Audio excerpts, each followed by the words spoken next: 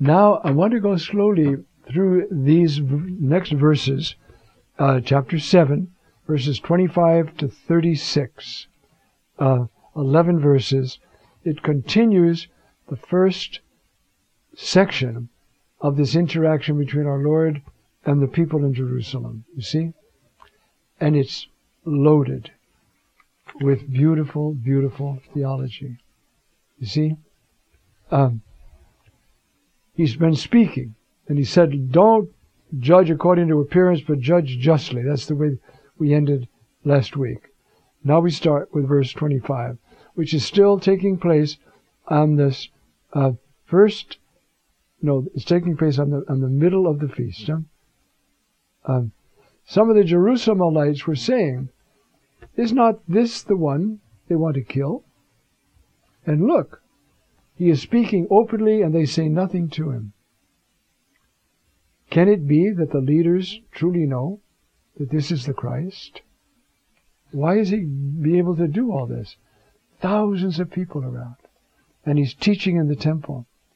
And he's speaking openly. And nobody says a word, okay? Can it be that the leaders truly know that this is the Christ? Now we come to a famous and recurrent Johannine theme. But this one, we know where he is from. Whenever the Christ comes, no one will know where he is from. That's a tradition. Though there's another tradition, he's going to be born in Bethlehem. But nobody will know where he is from. Okay. So Jesus, and these are powerful, my friends. Jesus cried out. He didn't say, oh yes, you could, He cried out. The whole temple esplanade could hear him as he was teaching and saying, you both know me and where I am from. And I have not come of my own accord, but the one who sent me is true, whom you do not know. So you know me, and you know I'm from Nazareth. But where I'm really from, you don't know. You see? I have not come on my own accord. I came because I was sent. And the one who sent me, you don't know. Even though you call him your Lord and the God of your people, you don't know him. If you did, you see, you'd realize who I am. I know him because I am from him and he sent me. Now, if we take this statement, you see, Jesus is sent by the Father. That means he is somewhere where in a sense the Father is not. It's not that the Father is not there. It's a question of perception. If we take this text, which is talking about the physical presence of the incarnate Word in the temple court, and apply it to the teaching of the theologians about whom we were speaking earlier,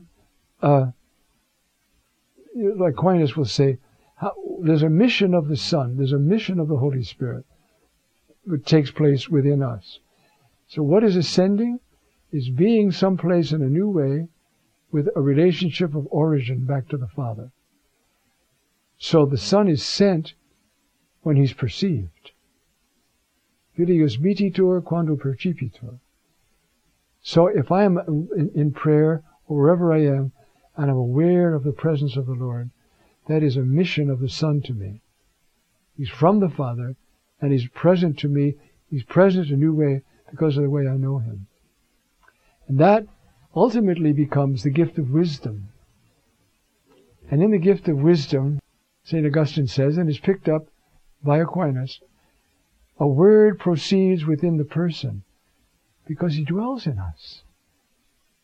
And so it's a verbum, procedit, sed non verbum qualicumque, not just any word.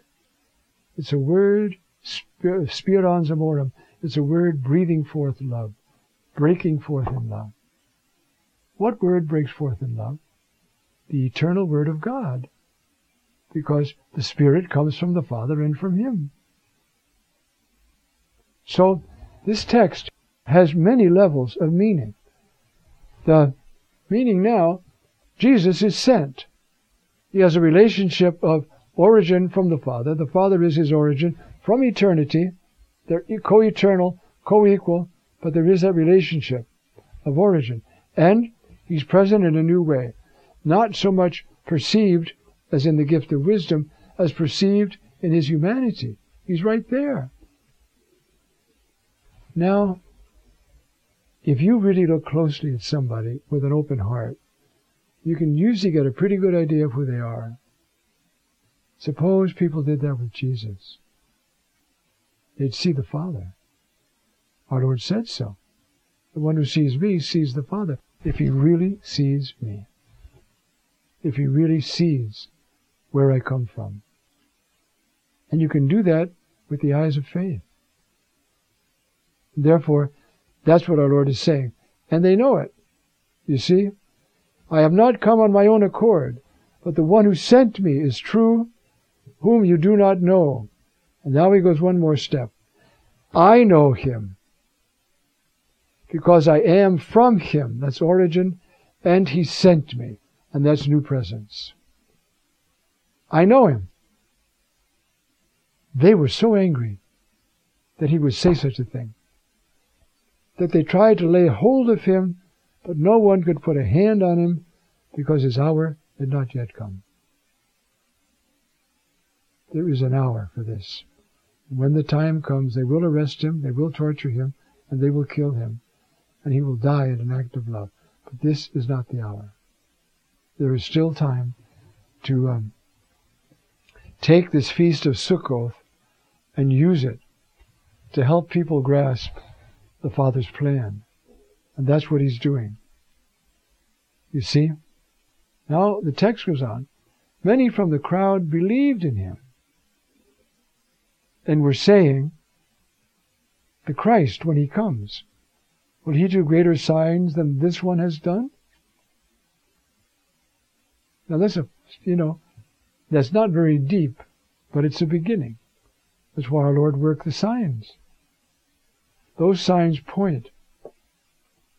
And so, you see, the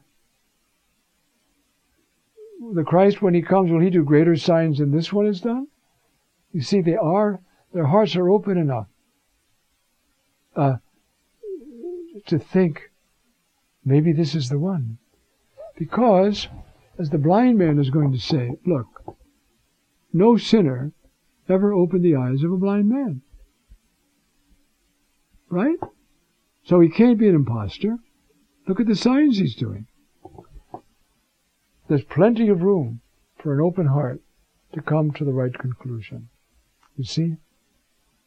Now the Pharisees heard the crowd. The text is the same word that you have before, the murmur. But it's better here because it can be used this way as well. You see, the Pharisees heard the crowd debating these things about him. They overheard them. And the high priests and Pharisees sent temple police that they arrest him. So they came, the temple police. And Jesus said, for just a little while I am with you, and I go to him who sent me. You will seek me and not find me, and where I am going you cannot come. Do you see all this marvelous double level of speech? I'm going. I'm going because you're going to kill me. But I'm going because then even my humanity will be divinized. And it will be with me. You see, it is my humanity. And in my humanity, I will be with the Father for eternity. I am going to the one who sent me. And so, this mystery now of the Passion is opening up at this Feast of Sukkot, all having to do, so far, with just the feast itself, the light, the songs, the teaching in the temple. You see, the very next time we start to talk about, like next week when we do this, we start with verse 37, where Jesus on the last and greatest day. This is all in the middle of the feast, and then the last day.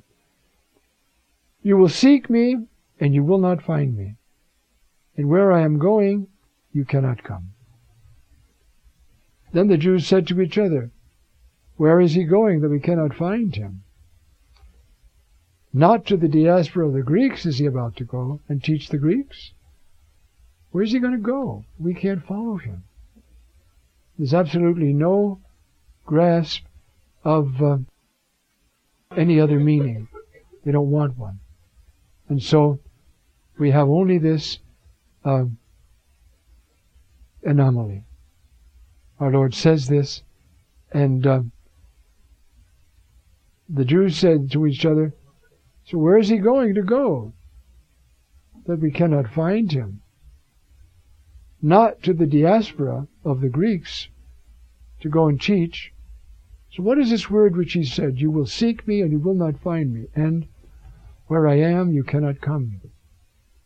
Now he's talking about the total transformation of his humanity. He's got to be with the Father. Now we can follow him, and one day we will. And this text is written for us so that we will know where he has gone. And all this will be pointed out to us in what follows. But we have for now this speech of Jesus in the middle day of the feast, standing there in the temple courtyard, teaching and speaking to them. And what is he doing? He is fulfilling the feast of Sukkot. He is bringing it to a new level, where the earthly feast of Sukkot will end. And it does. We don't have a feast of Sukkot in the Christian liturgy. We have a feast of Passover, we have a feast of Pentecost, but we don't have a feast of Sukkot.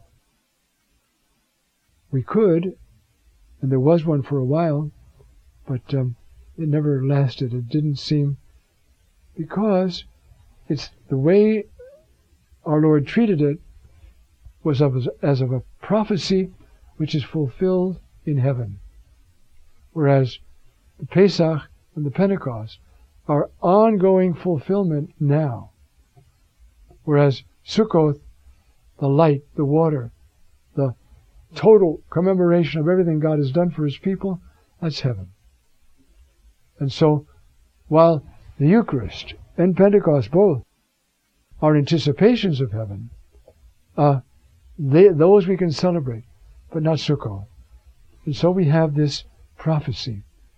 And so what's going to happen now, you see, is that we're going to listen next time to this solemn pronouncement of Jesus as it continual rings to the centuries. If any man thirst, let him come to me. And let him believe in me. And let him drink, the one who believes in me, rather. Now he said this of the Spirit, which those who believed in him would receive, and the Spirit was not yet. And that's why, you see, Sukkot is commemorating the not yet Spirit. And that's why we don't have an ongoing Christian feast for it, as we do for the Pesach, Passover, and Pentecost. Because these are ongoing. We celebrate those and they're present to us.